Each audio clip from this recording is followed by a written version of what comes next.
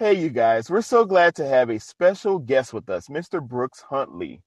I know you guys, you may have not heard of this name before, but you need to look him up because he is not only a talented guy, but he has a great heart. And I found his music actually a few months ago and just get an opportunity to listen to him and learn more about him. He definitely is someone who I've become a huge fan of.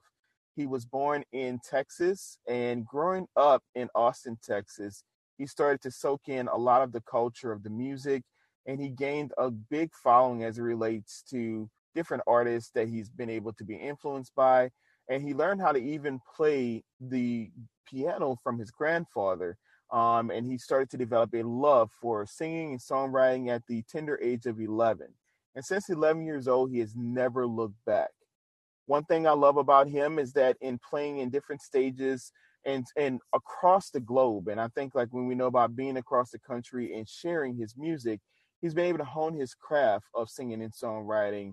And the one thing that he's been able to do is living in Nashville, Tennessee, is solidifying his own unique spot in the world of country music. And he's also been able to have a modern turn and swing as it relates to songwriting. One thing I love about music is being able to give your all and share from your heart and your soul. And I think Brooks has done a really good job of just being authentic and being himself. And I am so glad, Brooks, to have you here as a guest on Black Canvas. I'm really, really glad to be here, man. Thank you very much for having me. Well, I'm just glad that you're here. And you guys, y'all know sometimes I'll get a little tongue-tied, not too often. But when I definitely talk to someone who I admire and who I think is someone who has a great career ahead of him, you know, it can sometimes be hard. But I'm just so glad that you're here and you're Thank you, man. I really appreciate that. No problem, Brooks. And so, Brooks, I want to kind of go straight into some of these questions. So I'm going to hit them with a hard one first, you guys. Yeah. So let's talk All right. about first time.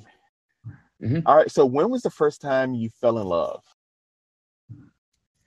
Man, there's two different answers to that. I would say there's the first time I fell in puppy dog love, and then puppy dog love plus is the secondary category. Because I don't know if I've fallen in real love yet. I don't know if that's a real thing that I've experienced yet. I don't know if you know that until way down the line, but I know I've fallen in love in puppy dog love.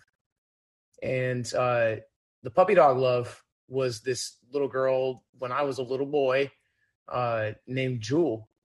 And I think we were probably in preschool. And I remember I just rode the bus with her. Never spoke to her once, but I had a huge crush on her. And that was my first puppy dog love. And then the second one was a little bit later down the line, probably about 15 years later, a girl down the street that I ended up chasing and falling in love with and dating for a few years and ultimately getting my heart broken and, you know, the whole story. But it was probably two different times over, about 15 years apart. Wow. I have never heard of puppy dog love plus. Neither have I. I think I just made that up out of absolute nowhere. But Well, you better copyright that, Brooks. I like that. I mean, that's the first time I heard it, but that actually makes sense. I mean, it actually goes into my next part of your first kiss and first heartbreak. So you kind of talk about your first heartbreak. But do you remember your first kiss? Mm-hmm. Oh, I remember my first kiss because I get made fun of for it to this day by my group of friends that I still have back in my hometown. Anytime I go back for Christmas, there's a girl that lived down the street from me that I'd been friends with my whole life. A different girl, not the one that I ended up falling in love with. But I was about to move to Los Angeles when I was a kid. I think when I was going in my 8th grade year. And I was going to be an actor in Los Angeles. And that was kind of the plan. And I was talking to this girl that I was friends with. And I told her one day, you know, I'm about to move to LA and be an actor. And I've never had my first kiss. I was probably 13 at the time. And I was like, I don't want my first kiss to be on screen. I feel like that would be bad. I think my first kiss should be right now with you. And for some reason, she fell for that. And that worked out for me in the short term. Because in the long term, I've been made fun of for it relentlessly over and over and over again. Because I never had an on-screen kiss. That was just me trying to kiss a girl when I was 13. That is funny. So what did they make fun of, Brooks, as it relates to the kiss? It was such a pathetic, just like attempt to try to get a first kiss. I was like, yeah, I don't want my first kiss to be on screen, so it should probably be right here, huh? Like, that makes sense. And she went with it for some reason. Well, Brooks, it wasn't pathetic. You got the kiss. Yeah, I like that attitude. I should bring you with me next time they're taunting me. Yeah, I mean, you tell them, when was your first kiss? Probably never. But but I think that's a pickup line. It worked. I mean, it would have been something if you had said it and she'd be like, no, I'm not kissing you. Like, that would have been. Yeah, that would have been even worse. Yeah, you'd be like, man, the first kiss didn't even go well, and I got rejected, man. But now let's talk about your first time hearing your song on the radio. Have you heard your song on the radio before? At this point, it's only been internet radio. I haven't heard any major radio play other than one local radio station in my hometown does play my music pretty regularly. And I do remember getting to hear that for the first time. I was probably 17 when I heard one of my songs on the radio for the first time. And this was an older song that you can't even find anymore. But they played it on this local broadcast, and that was a huge deal to me because we had a show that night, me and my band that I was in high school, and everybody showed up that night. We sold out this little cafe in my downtown square in Georgetown, Texas. That was a special night. To this day, though, that's the only terrestrial radio play I've gotten.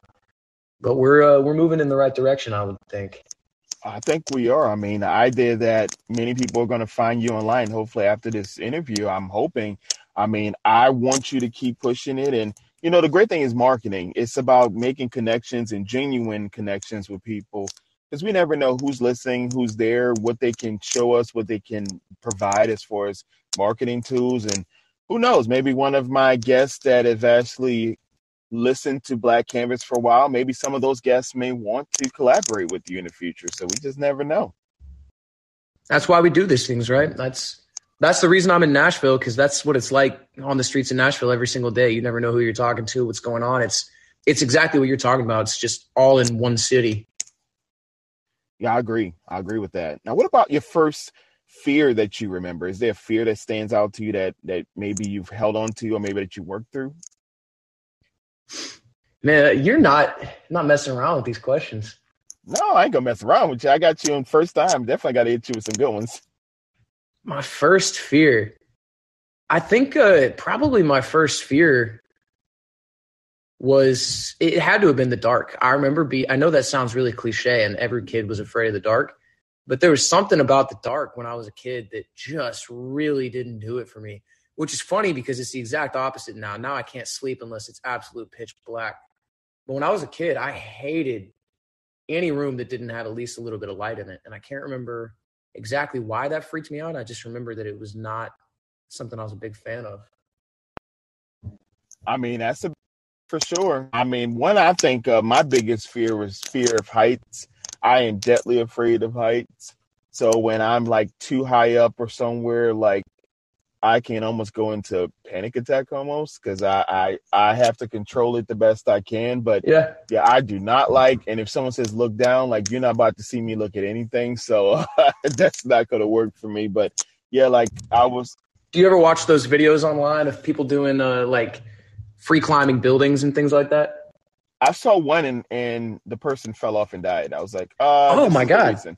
Yeah, there was a guy who was doing one of those, and he was taking a picture, and then he fell and died. I was like, see, this is why I don't do that. I'm glad I never watched one of those. I watched the ones where they make it down alive, but it still scares the crap out of me to watch it. Yeah, no, I got it was in 2003. I was traveling to Orlando, and I was a part of this. Tell you how nerdy I was. I was in a Honda Campus All-Star Quiz Bowl team. So like it was something fun, and it helped pay for my college, so that was even better.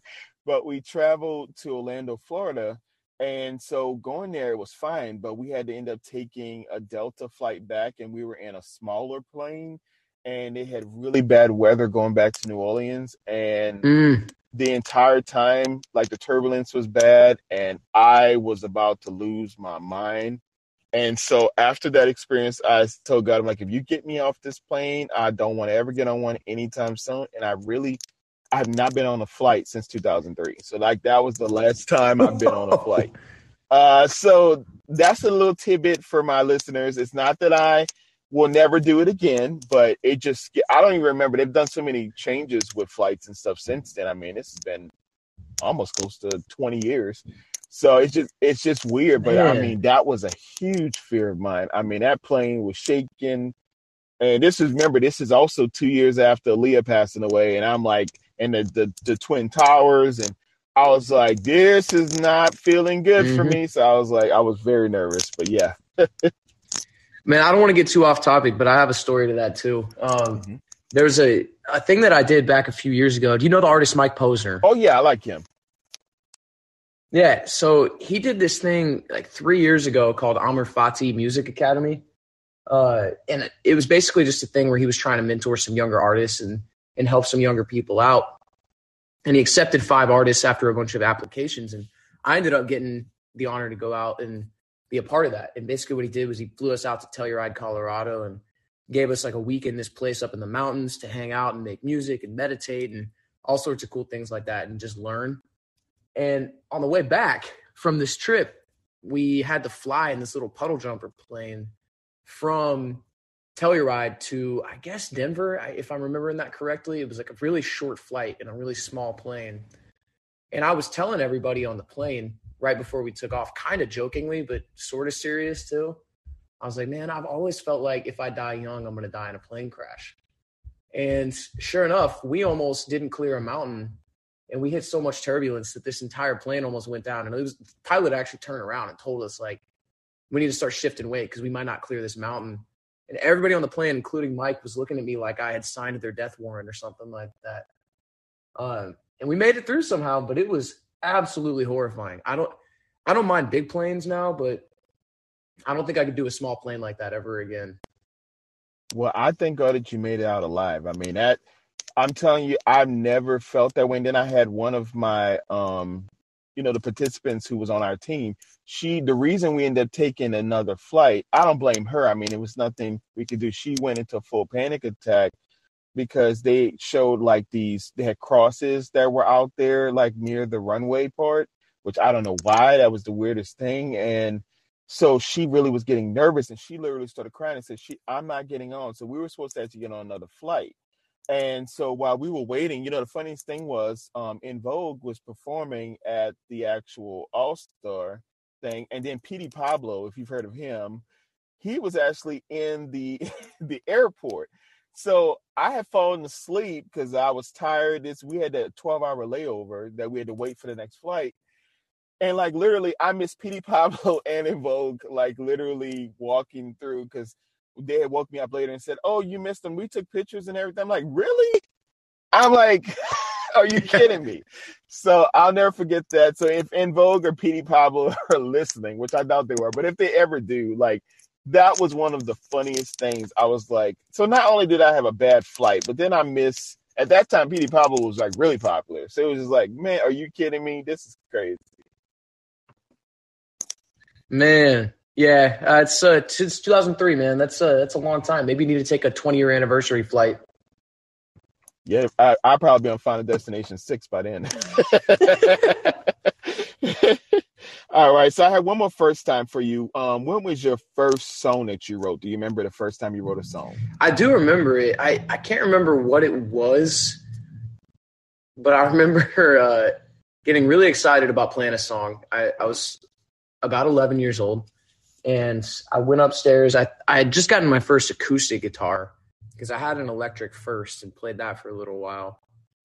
Was playing the acoustic guitar, strumming out some chords, and I came downstairs and played a song that had something to do with a girl that I had a crush on in middle school or elementary school, whatever I was at the time.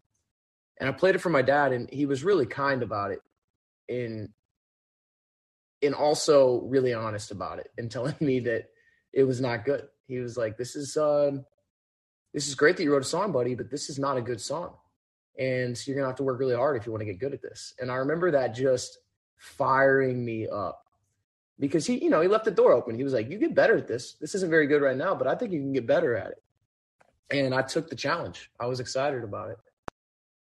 One thing I love about that, Brooks, is that constructive feedback is so important to me. And as a writer, because I've written books and outside of just doing the podcast, and I love for people to say, hey, you know what, there's room to grow, because I know there's room to grow. And like I said, this is the beginning of my career in doing this. And there are so many people who have been doing this a lot longer and have more money, more backing, a lot of other things. But I'm like, I want to be authentic to where I am today. And as I progress in this career of doing this and helping and supporting all you guys, the artists and the many guests that have been on this show, I want to improve. So I love honest feedback. And I'll even critique myself. Like in the beginning, you guys, of this podcast, hey, I fumbled a little. It's okay. I mean, I'm not perfect. And I think like that's why people love the show, is that they want to see realness. They want to see people talking about issues that we all are experiencing, but also having a fun time laughing and moving forward. And I think that's what makes when you think of an artist that you want to follow, you want to know their high and low points. I'll use an example. Beyonce is probably one of the only artists in the world who I've not really seen a huge mistake yet. And she's amazing at what she does. But I think that's what we look for from her. But I know in the back of her mind, she probably goes back and like, oh man, I could have done that better. Or maybe it was better in rehearsals. But, you know, as artists, and I consider myself as an artist with what I give as far as this craft of the podcast, is that we have to still be okay with the things that we are not okay with in the moment, and just let it flow the way it needs to, and being able to build genuine relationships like we had mentioned earlier. And that's one thing, Brooks, I've noticed with your music. Like one song I really love that you've done, Let Me Feel. Can you kind of tell us about that? Yeah, Let Me Feel is it's a funny story actually with that one. That one came out of left field, really, really random in the way that it came to be and in the way that it got recorded. I was in the middle of quarantine at the very, very beginning of the COVID thing in 2020, and really only hung out with about 6 people every day. It was the same 6 people, and we all just kind of quarantined together at this one person's house. Um, and there was a bunch of relationship drama going down between a couple of the people inside of this friend group. And I just wrote that song about that dynamic from the outside in. I was just looking at what I saw going on in that relationship and played it for my buddy Tyler, who's featured on the song and who produced the song. And he loved it and asked me if he could record and release it with me. And we just did that in a matter of about 3 weeks. The song was written, recorded, and released very quickly. And it was just a quarantine song, just a little quarantine baby. Wow, I had no idea it was written that quickly, but you would never know. Like I said, that's what I love about the magic of producing and writing and recording, that no one knows what really goes into that process. But it's a great song. And it kind of leads me into my next question, which kind of relates to Let Me Feel. If you could use one word to describe how you have felt in the last, I want to actually go back from 2019 when COVID started to 2021. What is one word that you could use to describe how you've been? Man, summing that into one word is difficult. Uh, I would say the best word I can think of is just noisy.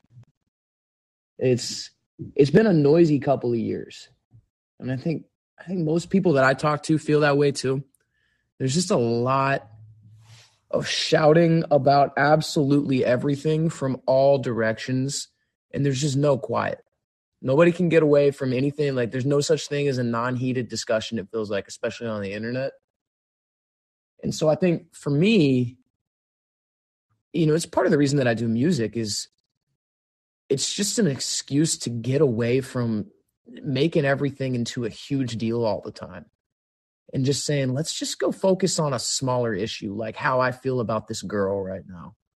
I don't need to think about some big pressing issue all the time. And I just don't think we're built for that. And I think that's why we like retreating into stories and we like thinking about how we feel on a micro level, because we don't want to sit around and mull about problems that we can't fix all the time. That's just, we're not made for it. And the word I would think that I think it's a great answer, but I think of being overwhelmed. And that word for me kind of speaks volumes, because I have been overwhelmed with just emotions. I've been overwhelmed with stress. I've been overwhelmed with happiness, and I've been overwhelmed with freedom to speak and share how I choose to speak and feel. And I do agree with you. There's so much that we have had to experience over the last 2 years, going now into 3 years. And there's so many different other things outside of just COVID that we have to just be conscious about. And so I love this platform. When I started Black Canvas, I wanted it to prove that we can, from different countries, different cities, different states, different backgrounds, we could all still find that common ground of sharing our experiences, because our uniqueness is what makes us different. But it also shows us our human side and the heart that we have, that we can still care and love for others, even if we don't fully understand that person's journey. And so that's what I love about what you said. Hey, let's just laugh and talk about love, talk about friendship, talk about dating, talk about something lighthearted, because we need those moments. And that's what I love about comedians, when you get to see them.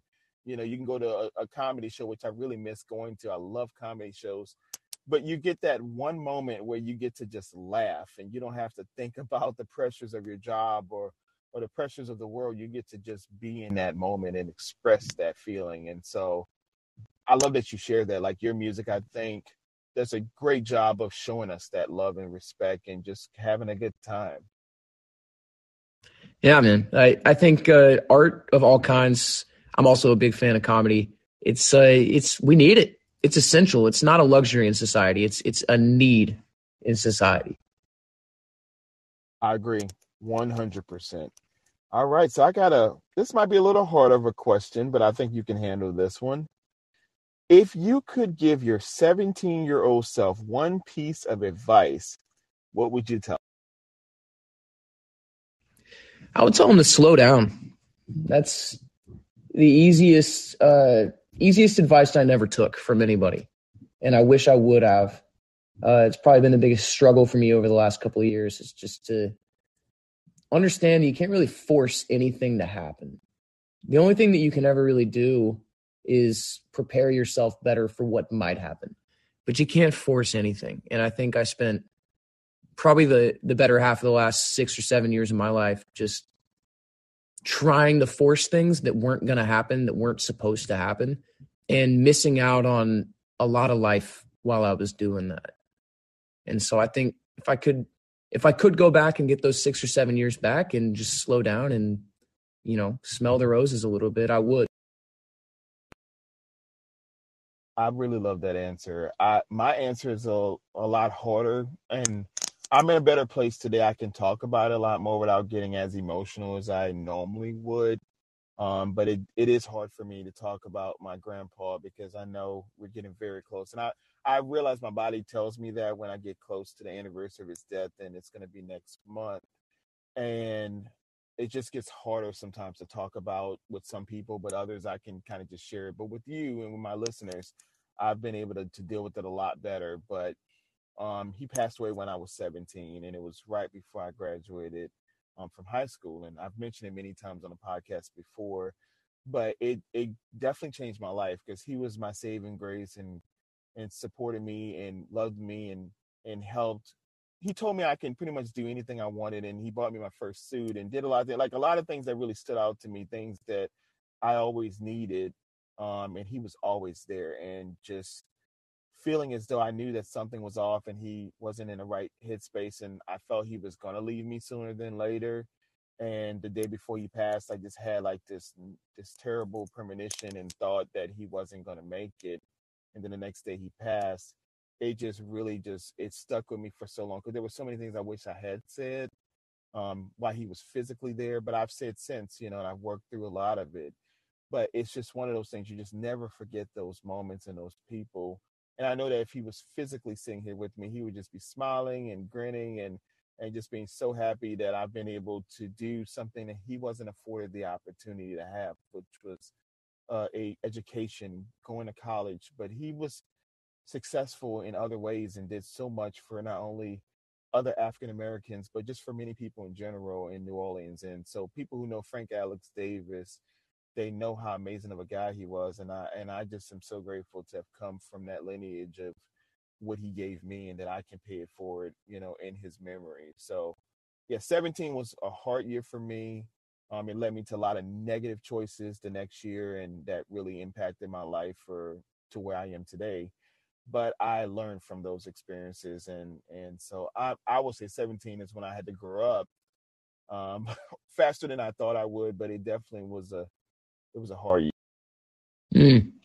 Well, I can tell just by the way that you speak about him that he was a special man, even without knowing him. That right there. I know that was impromptu. That's a beautiful tribute to your grandfather, man.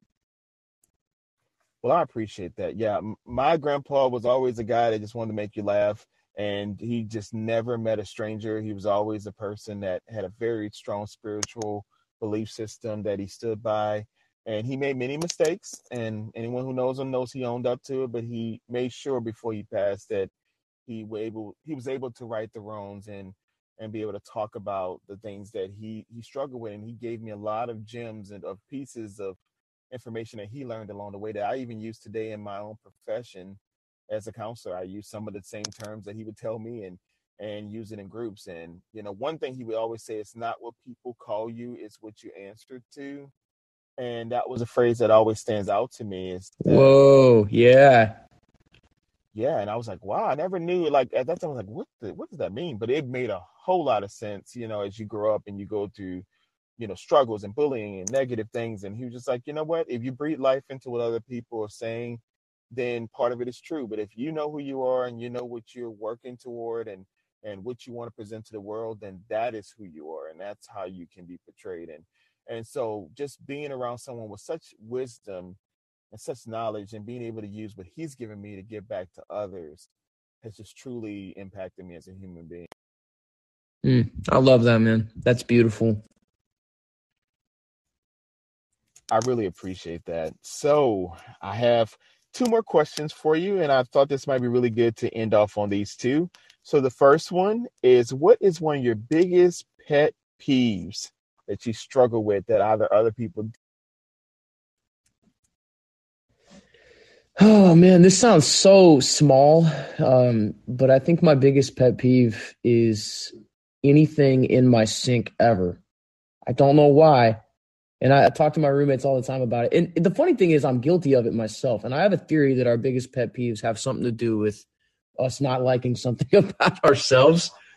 But whenever I see literally anything in my sink in my kitchen, it just bothers me in a way I don't even know how to describe. I don't know what it is, even if it's something I left there. So something about my sink, that's my biggest pet peeve. Well, I'm going to tell you mine. My biggest pet peeve is someone giving advice unsolicited. I mean, it's something about that. And I had a whole lunch talking to a friend about that today. My gosh. man, I'm reading your mind. Okay. I have a tendency to do that, like to say things that people are thinking or just went through. So that's weird. But I just told you, I'm like, sometimes I can feel stuff. I'm like, I can feel an energy, and I'm like, I will hit it head on. But yeah, that's something for me that I have an issue with, because I'm a counselor full time. And so I give suggestions, but I don't give advice. And we have to be very careful, because when you advise someone, then you're legally responsible for what you're saying. And then if you're not really sure what's the truth or what's false and what's being shared, then you can get yourself in a big situation.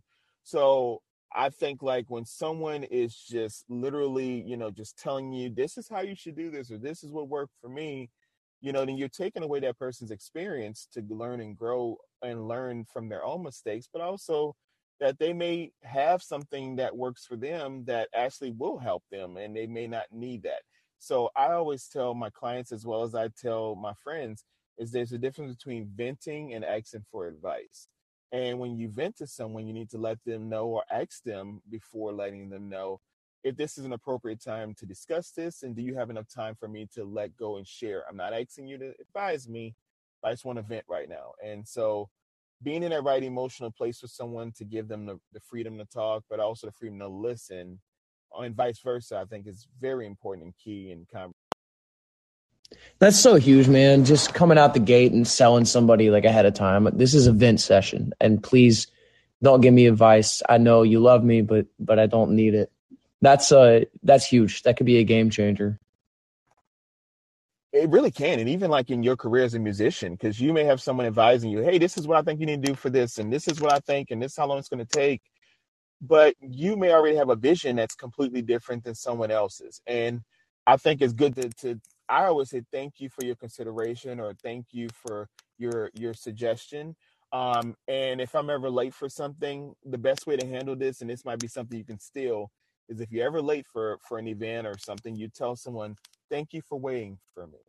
or making time to wait, because then that way you're not apologizing, in a way where it can be disingenuous. But when you tell someone, thank you for waiting for me, then you give them the opportunity to know that that meeting was important.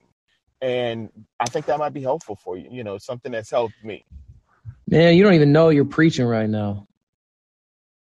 Am I hitting you where you need it? Oh man, you're hitting me right where I need to be told some things. So well, I'm glad to hear that. Brooks is like, hey, I didn't come here for a counseling session. I'm getting what I need.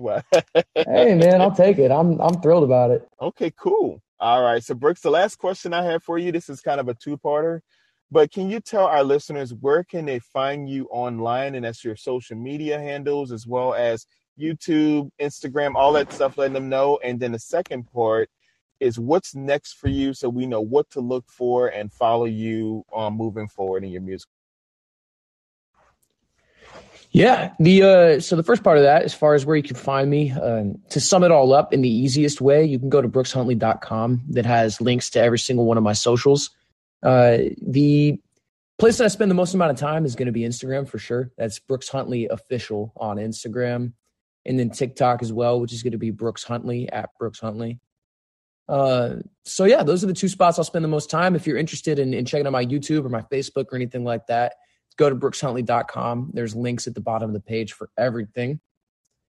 As far as new music and what's coming next, all I can say right now is that I have some really big plans, and I think they're going to start to shape up here in the next few months.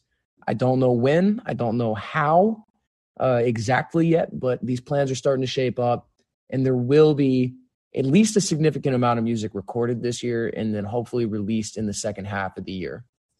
So we're putting the plans together. We've been writing a lot of songs, myself and a lot of my co-writers here in Nashville. And my request to y'all is just dig into the stuff that you have. Keep up with me on Instagram. I'll keep posting some fun covers as well as some snippets of some new songs to keep y'all engaged a little bit and in on the process. But hold tight, because there's a lot of music coming. Well, I'm holding on because, I love your music, and I would love to have you back, hopefully very soon, to kind of sing some of your music that's already been released or some covers on Space Between the second podcast. I would love to have you back soon if you're interested, for sure. Yeah, man, there's nothing I like doing more than playing live music, so I would love to be on. So I'm gonna get with him, you guys. So Brooks will be back very soon. So Brooks, I might get with you maybe in the month of February, March, and we can kind of see where you're at with your schedule. We would love to have you sing, and that way the listeners can hear how amazing you are live, just as amazing as you are on your records as well. Yeah, I would love that, man. Please reach out. I will. And thank you so much, Brooks, for being a part of Black Canvas. And let's remember, you guys, to embrace our uniqueness, because the world is our canvas. Well, we appreciate you, Brooks. And I've had an amazing time getting to know you, talking with you. He's going to hopefully be one of my good friends moving forward. We're so proud of you, and just continue to do what you've been doing. Can't thank you enough, man. I'm so appreciative for you having me on this today. Oh, anytime, and you continue to keep putting out that great music, and we'll be waiting intently, and we're going to support you. Thank you, brother. All right, you have a great night. You do the same, man. Bye-bye. Bye-bye.